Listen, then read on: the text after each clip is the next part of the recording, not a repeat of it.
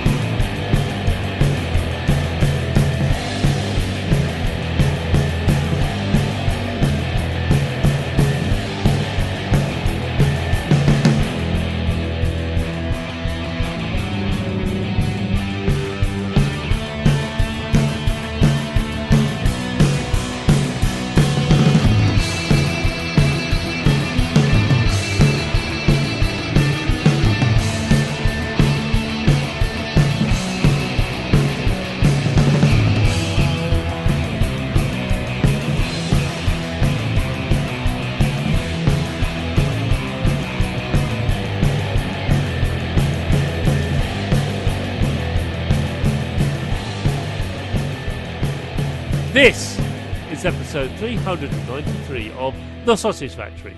Welcome.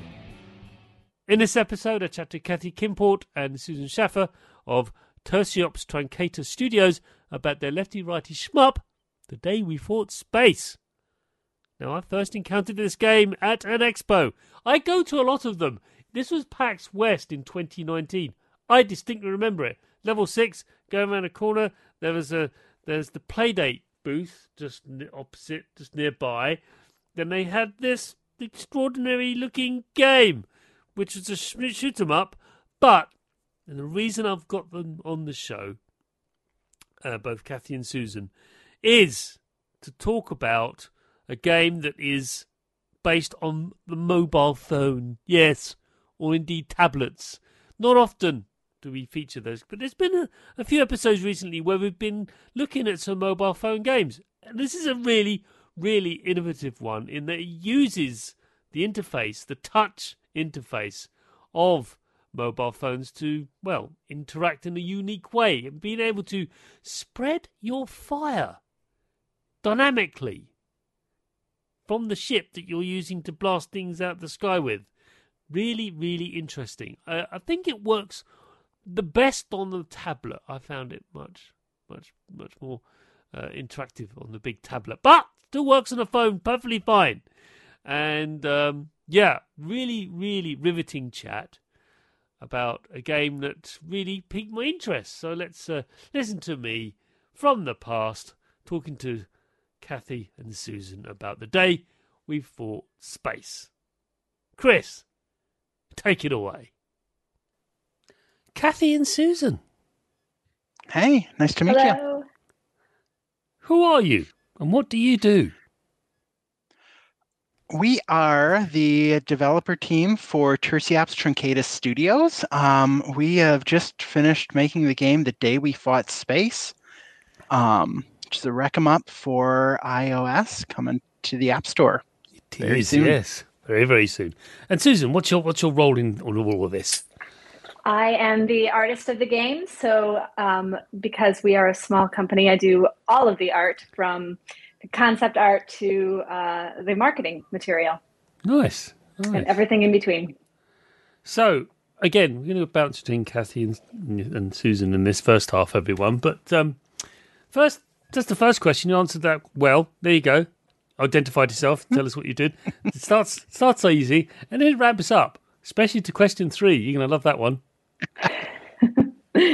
So, second question is this, and we got to know where you started. Everyone loves an origin story, right? Apparently. Yes. Especially if you like comic books, apparently. Unless they're British ones, but we'll talk about that another time. Yeah, 2000 AD never does origin stories. Never. It's weird that way. Anyway, so Kathy, how did you make your start making video games? So our studio goes all the way back to like the 90s shareware era. There is a community, I believe it's still active, Allegro, games programming library that was my first foray into making. Technically, I was making games as a teenager on HyperCard on our Mac Plus at home, but none of that ever got distributed. Possibly for the best. I don't know how we'd even play it these days. But where we got our name, where we got kind of established ourselves as a brand was the late 90s. Just making games for the sake of making games. Nothing commercial until we pivoted to iOS development. So there was a gap when I was, playing at being a quote real world professional, doing programming jobs that were not creatively fulfilling, and that lasted a whole 4 years before I ran back to game development as quickly as I could. So yeah, we started around 2010 doing mobile and started in on this game, and it kind of became the most ambitious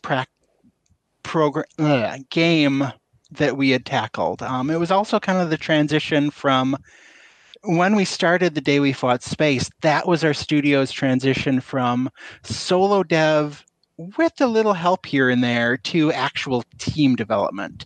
Wow. So we've been the company we are, even though we've had the name for 25 years. The soul of this company was kind of established around 2012-ish when we kind of became a team. Nice. And it shows, which is why I have you on here, because shmups are really, really hard to make. They really are. Yes. Yes. And you think, well, it's just this thing's floating. I mean, I've been around since Space Invaders. What's the problem? Yeah. Have you played Galaga properly? Galaxian properly? I'm just saying. Or indeed Scramble or Defender. Bad example. Gradius, there you go. That's a better example. R-Type, those ones. Like, oh my goodness. Anyway, Susan, how did you make your start in this realm of video game land? Yeah, so way back when I was also in college, a group of friends and we had high ambitions of making a video game together. Well, that never panned out, but that was definitely where the idea came from for me, as something that I had in the back of my mind as a thing I'd always wanted to do. But my background is not actually in video game design. I went to school for graphic design and studio art, and then went back to school to become an art educator, and did all of those things for a number of years, and just none of that quite fit right. And so when Kathy and I got together to discuss this project and working together, it was perfect. And so that's kind of where my start with video games came from as well. With starting with Tursiops. We do have a lot of people, a lot of guests come in, and they say they went off to another field and worked in that for some time. A lot of film and animators from that realm have found themselves drifting into interactive side of things, and that happens quite a lot. And when I ask, but and your sense of design is pops out of the screen. I've found when I'm playing, because you can say you've definitely got an eye for, not more than that, a talent for understanding what the player should be looking at, what they shouldn't, what they don't need to worry about right now, but they should be worrying about in the next 2 seconds. And that's very hard to do because you need to be knowing where you're going, not where you are with shmups. Yes. Mm-hmm. So, but anyway, I'm going ahead of myself in the second half. But anyway, we'll move on. So here's the dreaded third question, everyone. It's the nebulous third question, which I always ask guests. I've been asking this question for almost 9 years now. Actually, 9 years. And but it's an important one because you're creators. And I hope you may have considered this at one point. Maybe you haven't. I don't know. And the question is this. What are your biggest influences? Oh, so just in general, it's a big question. Yes. So Yes, I thought a lot about it for this specific game. Yeah. So I'll start there and I'll kind of spiral out. That's fair. So Jamestown is the game that really kind of nudged me back towards thinking, I really need to make that shoot 'em up that's kicking around in my head. A lot of Ratchet and Clank was kind of a big. That's a big target to reach for, but I was looking at that and thinking, man, it would be fun to have weapons like this in a setting like ours. Yeah. I don't typically name drop that because it is. I kind of don't want people comparing us to them because they do things just so very well. I mean, the last one was it's the direction I have turned my ship towards.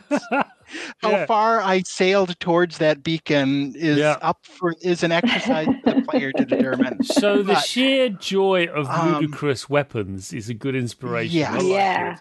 Yes. It's very much. I like to make games that let me experience things I can't experience in real life. So the ability to just be a whirling dervish of destruction through space.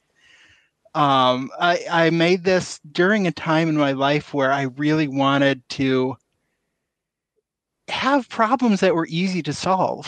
So I'm kind of straying from the question here. I'm realizing you got me talking about myself. Well, it's kind of linked to that, but I always sort of steer guests back because it does tend to happen because it feels a bit autobiographical, which I'm not. It's really sort of what infuses you, what drives you, what do you find yourself orbiting, pun intended, more than anything else. That whether you like it or not, like what this again kind of thing, like this has come back again. I'm trying to make a game about something, and there it is again. It's just that one thing. So, what about you, Susan? What is the thing that you find yourself sort of anchored around, whether you like it or not? So that is a very big question in regards to the game.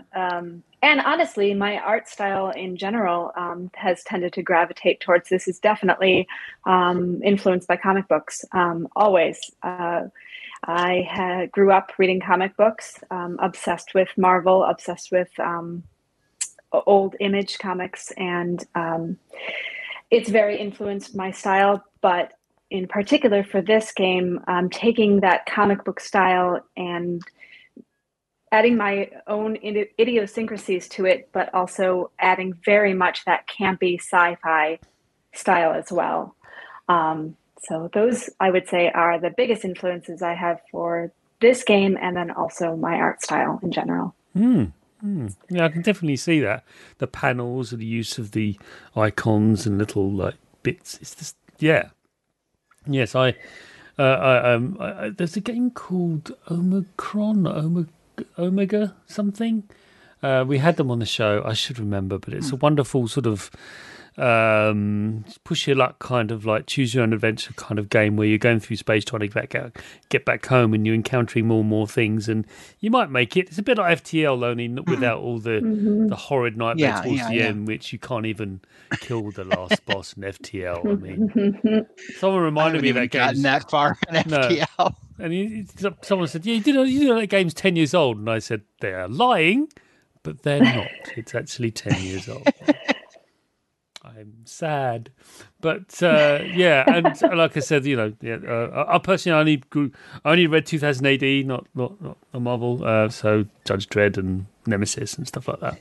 Mm-hmm. But I can definitely understand and relate. Although the art was very different and the styling was quite different. I can understand the concept, of course, what you're trying to achieve.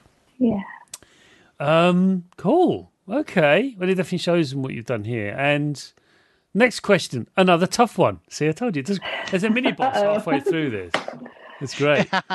So, and this one you don't want to offend anyone, okay, that you might know. So here's the question. And again, it's individuals for yourself, Kathy and Susan. But what developer do you most admire in the industry and why?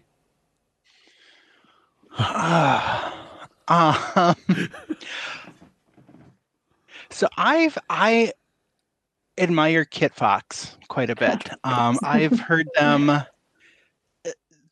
They seem to have a very lift all ships, rising tide lifting all ships, and the things they've spoken about at GDC. Their approach to, keeping mental health in the forefront. Not glorifying the idea of grinding yourself into oblivion to get a game out into the world, and just the way they have. So I'm know them more through Boyfriend Dungeon than through Dwarf Fortress, but just the way, like the narrative core in that game that they're taking, centering. It really lets you explore relationships and, social thing. It really is pushing the space. I've played a fair number of somewhat adult games where there's a right answer for every social interaction. Like they're doing it. You gotta say the right thing if you want to advance. Whereas Boyfriend Dungeon really takes it as a how you answer each question shapes your relationship, and there is a canvas of social possibilities waiting for you, and that kind of thinking of kind of reframing. I definitely just some of our core assumptions about what a game is. Like there are points to score, even when a lot of games don't have a point counter. A lot of them kind of do have the one true path. It can't just be logic gates, everyone. Right. I mean, yes, Boolean logic is the underlying tone. I mean, it is just a series of switches. Take a drink, everyone. I just mentioned that. But it is just a series of XOR and OR and stuff. That's fine. But you can still make, branching and things going off and never actually, they don't have to be collapsing. They don't. They can just stay out there like that. And you can still have variants of or branches of a branch of a branch. And that's fine too. Embrace the chaos. But no, that's a wonderful answer. What about you, Susan? Any particular people you go, you carry on doing the thing you're doing. Hooray. Yeah. So definitely I agree about KitFox. I was going to mention them as well. Another is Finji. I really love their art style a lot. I just think they make really fantastic games. Also Bungie lately, I think, has been really great. I love that their work from home model for every position. I think it's fantastic. That was really great. I saw that ad on Twitter and I was going, see? And there's so many people of a certain generation, not mine, I hasten to add, that are going, oh, no, we must chain him to the desk. It's just shut up. Really. But it's just tiresome, it's just... And they come from a long hour culture as well. Long hours equals hard work. That's a lie. It's always been a lie. And thankfully people are only now waking up going, wait, so working 20 hours a day is not, no. Yeah, no. Yes.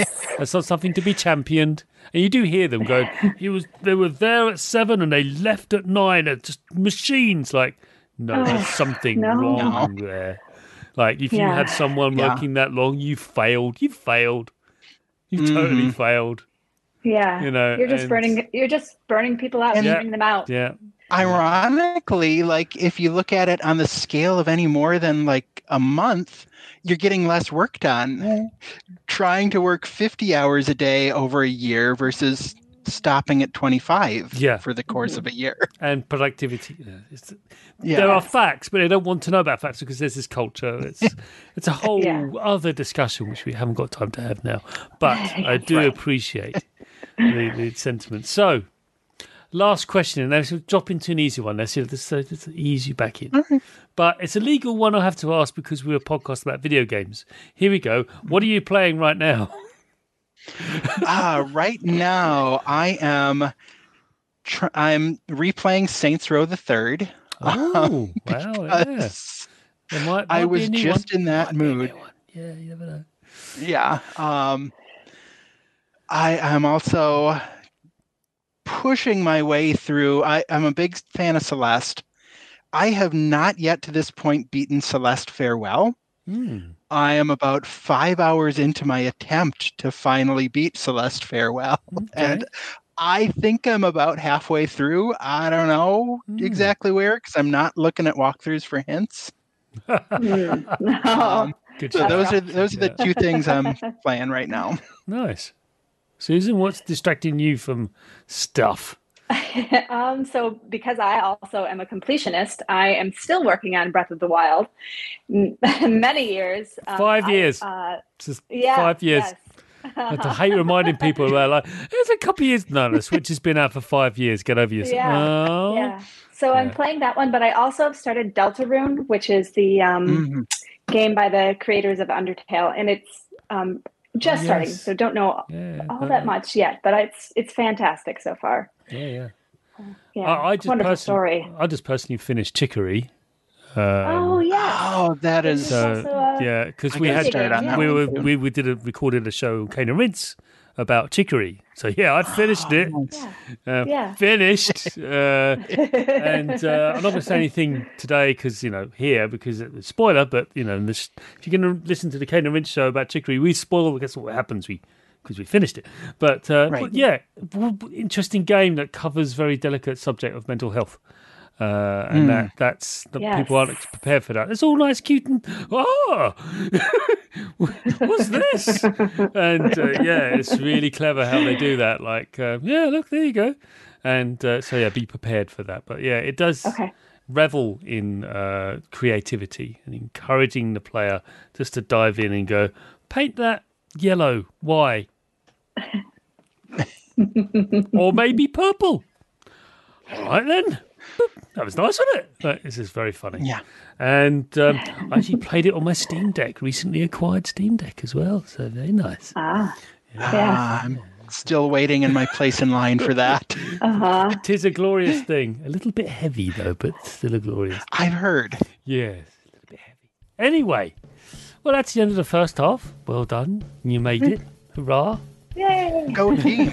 Let's move on to the second half of the show, where we delve deep or fly across. I don't know.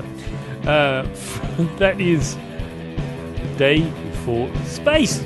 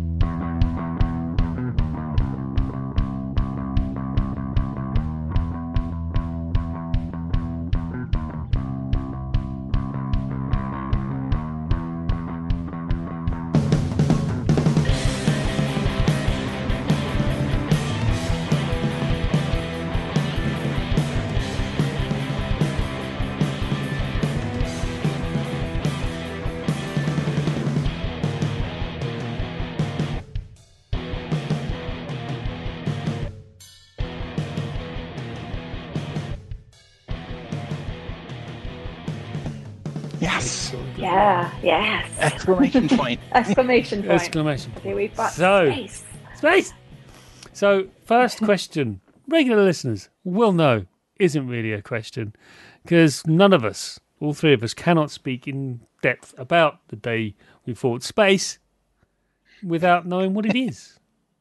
So, in your own words, I wish you the very best of luck with this because it's just tricky. What is the day we fought space? The Day We Fought Space is a wreck-em-up game. It is a very tactile, hands-on scrolling shooter. It's got physics. It's got comic-inspired artwork. It's got a bunch of over-the-top weapons that you can cause just swaths of destruction through the galaxy as you're trying to take back the solar system from invaders. Yeah. How very dare they? And it's a side-scrolling lefty-righty, as I call it, rather than up and downy. These are technical terms, everyone. Right. So, for example, Xenon 2 will be up and down.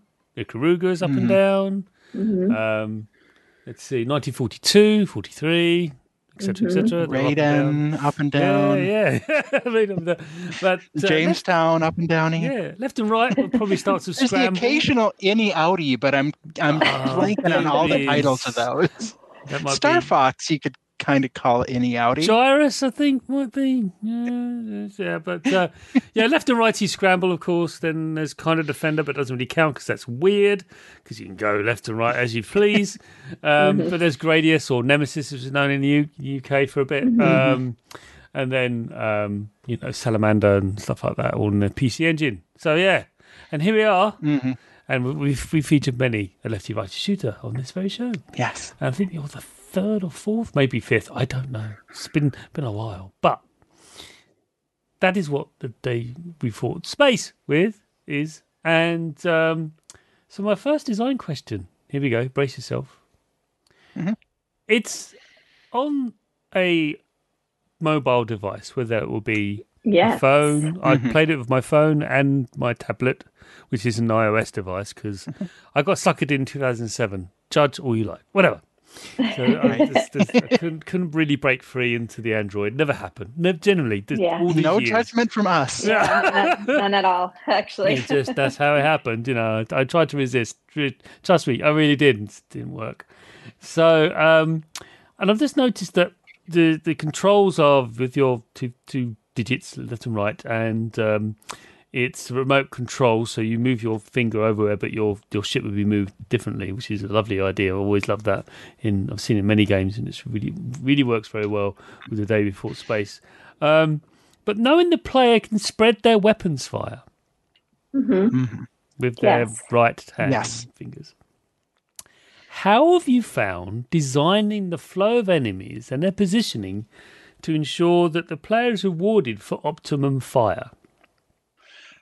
That actually took us a while to settle on. So the waves are procedurally generated. It's never going to be the same set every time. Under the hood, it's the analogy we use is a deck of cards, or actually 3 decks of cards. Yes. Yeah. So, and the precise number changes depending on where you are in the flow, but I'm going to tell the first 2 levels story.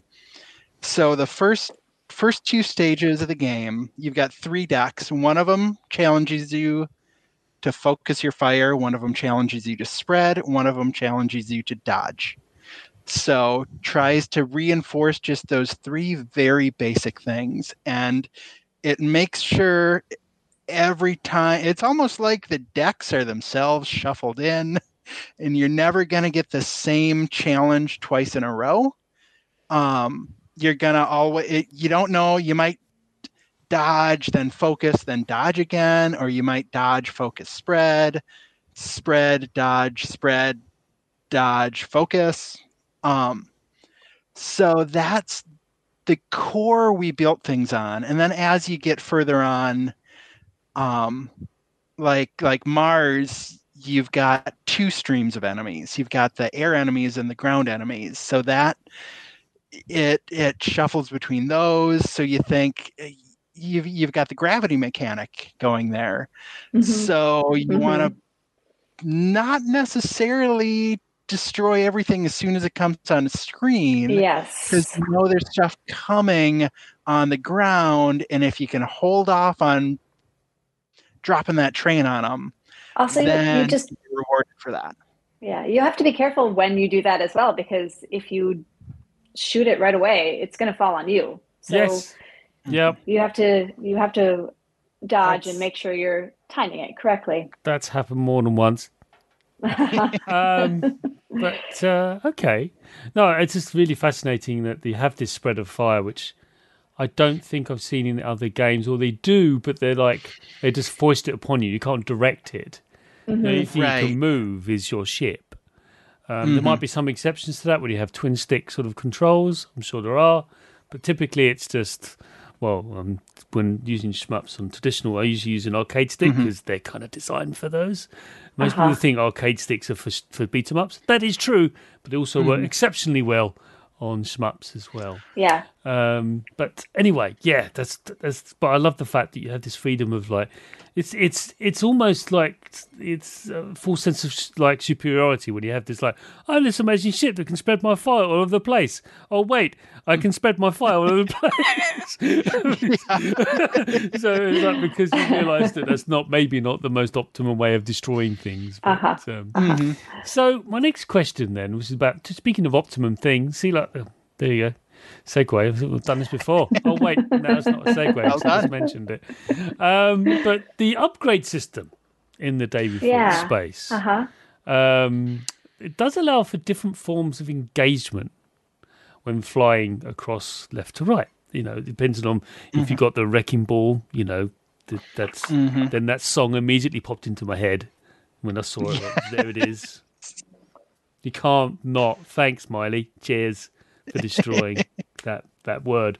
But can you take us through just a quick sort of story of how these were designed and developed, and how have you found, like, because making that, you could go nuts. It's like making cards for a deck building game. It's like, oh, let's just do this. And you play this, and if your name's Steve, you've won the game. Like, oh, my God. So, yeah, tell us the design of those. We actually prototyped it. I have a die cutter in my office. We cut out those shapes on physical cardboard, and I'm not going to wrestle around for a podcast to show. No, the it's screen. it doesn't work with the audio. But you know, I had a couple different layouts for like the hexagons where you place the tiles. Yeah. And you know, I wanted to come up with something that would be fun to do on its own and would be intuitive.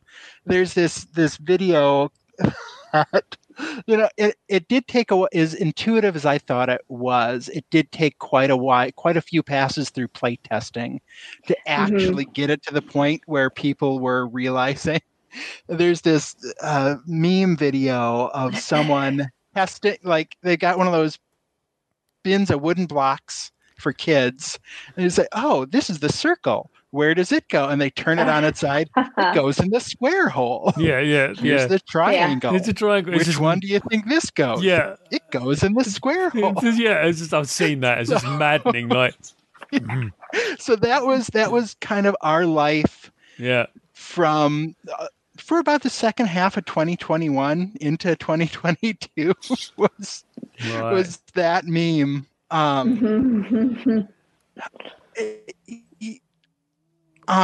There's so many games where you can customize your weaponry and your loadout. That part is not unique, but you know, 99 times out of 100, it's a menu.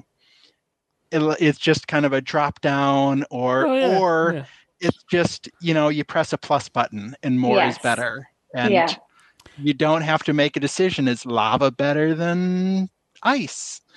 It's just, yes, double laser is better than single laser. And quadruple laser is better than double laser. And we wanted it to be a more thoughtful, engaging process than that. Yeah.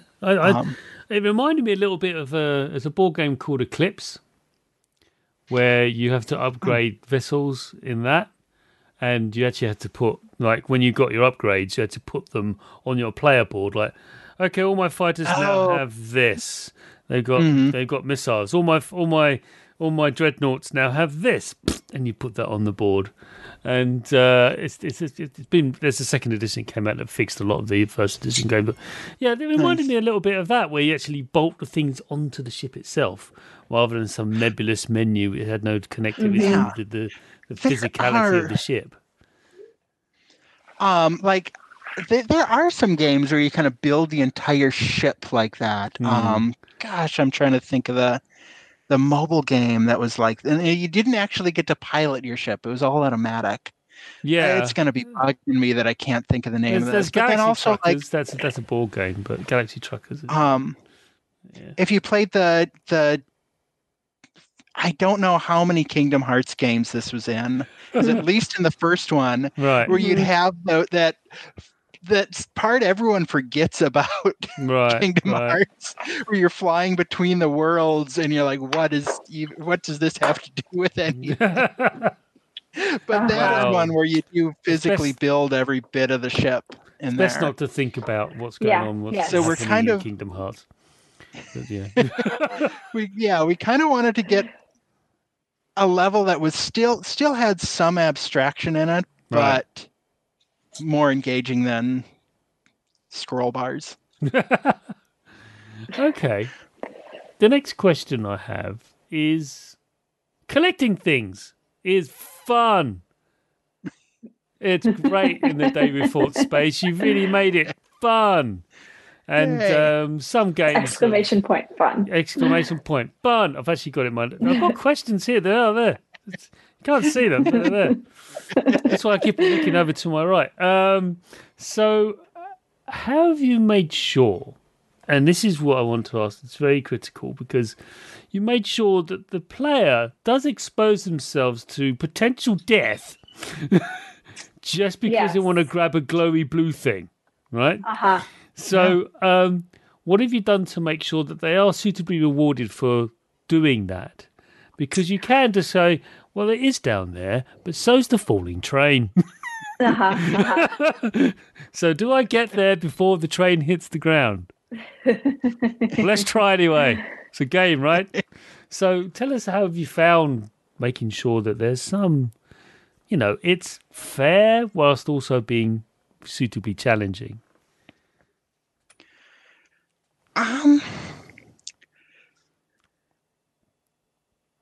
It's a toughie, isn't it? It is a tough one. It's because they don't gravitate towards you, do they? They sort of like float there. They do float around. Yeah, and it was actually this isn't answering the question, but it's getting me talking. So hopefully the question will fall out. The answer will fall into your head as you speak. Yeah. It was very late in the design that people started realizing that they were collectibles. A lot of people thought that they were obstacles for many, many versions.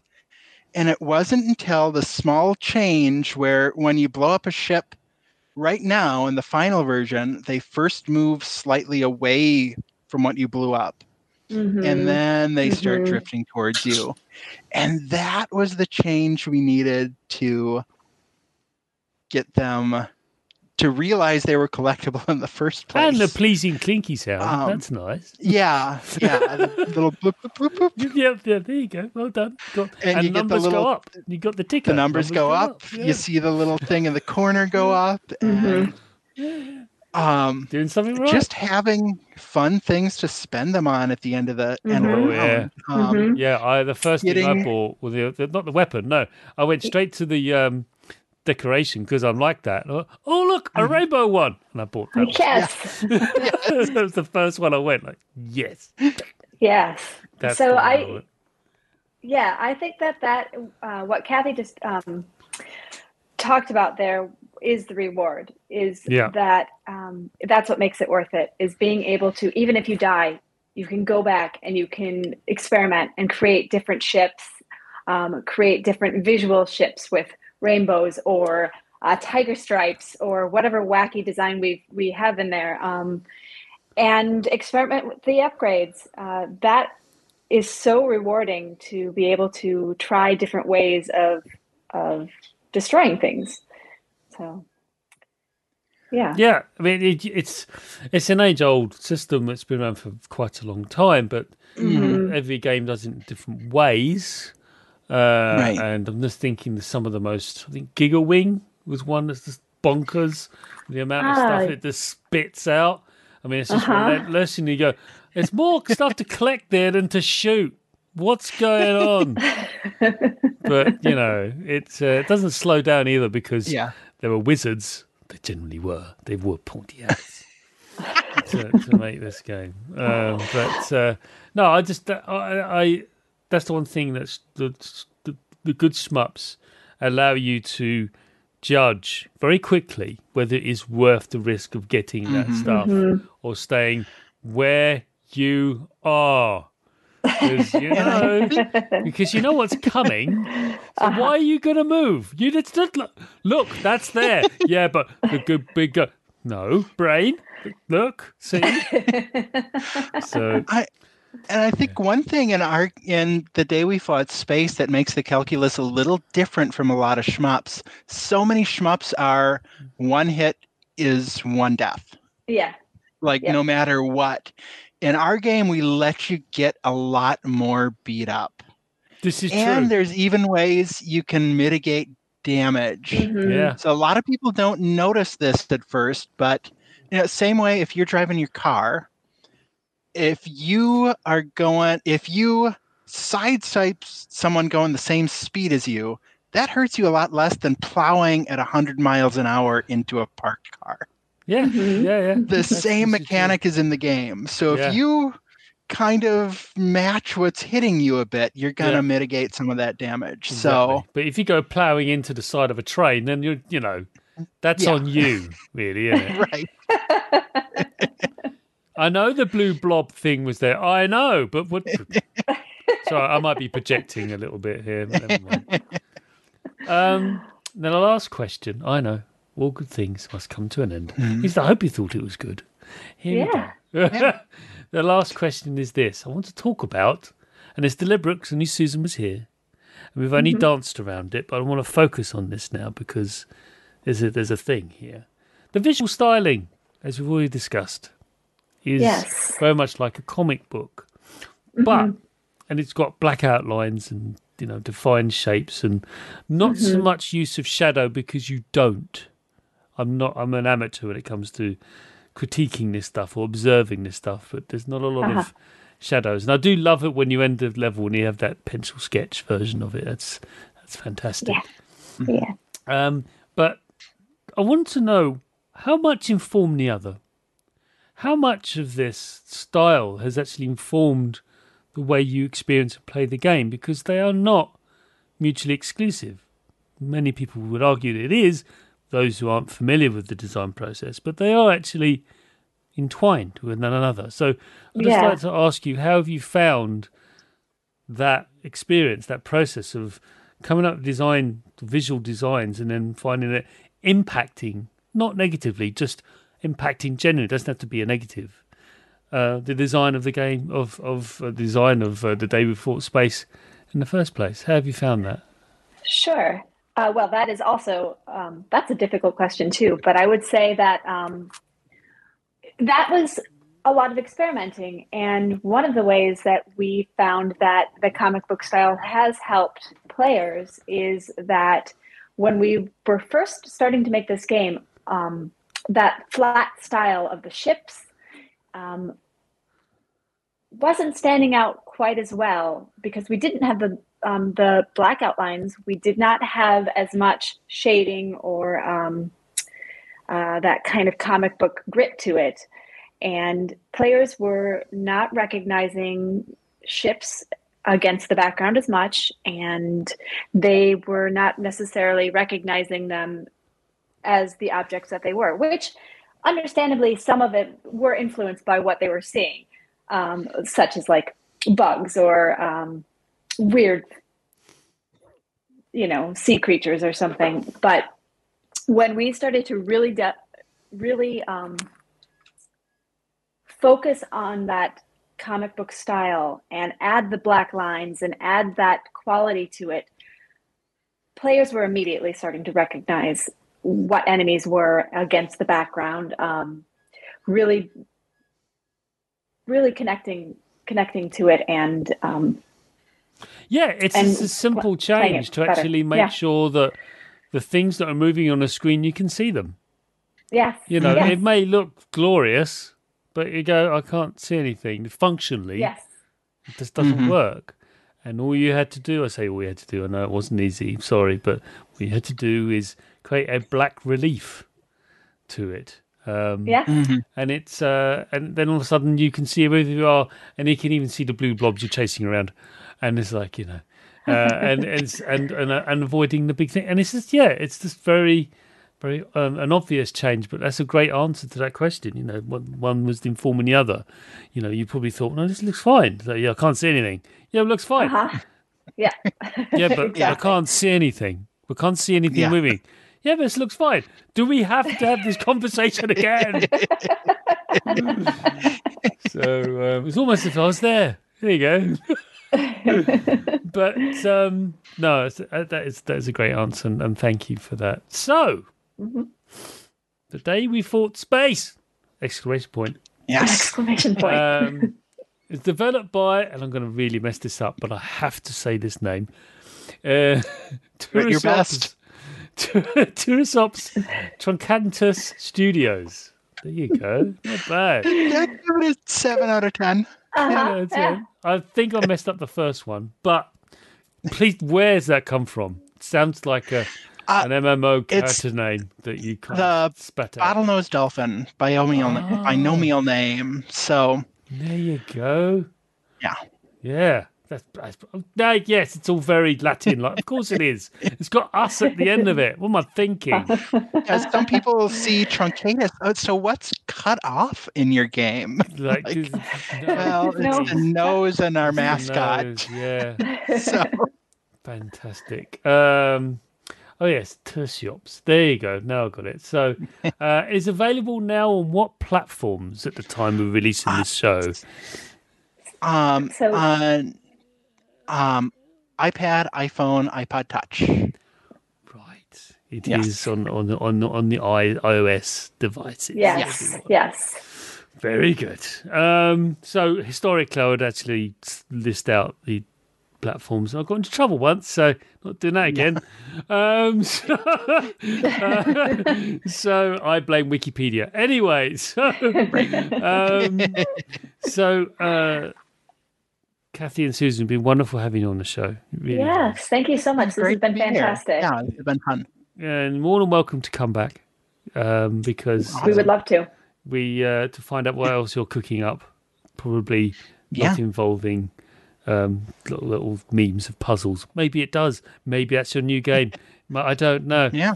But whatever it is. Maybe you've just given us our next great idea. Yeah. There you go. You're welcome. The invoices in the post. I do consultancy work. But in the meantime, thank you very much. Thank you. Thank you as well. You have been listening to the Sausage Factory podcast, part of the Cane and Rinse Collective. Support us for just $2 per month at patreon.com/Cane and Rinse for early, extended, and exclusive podcasts.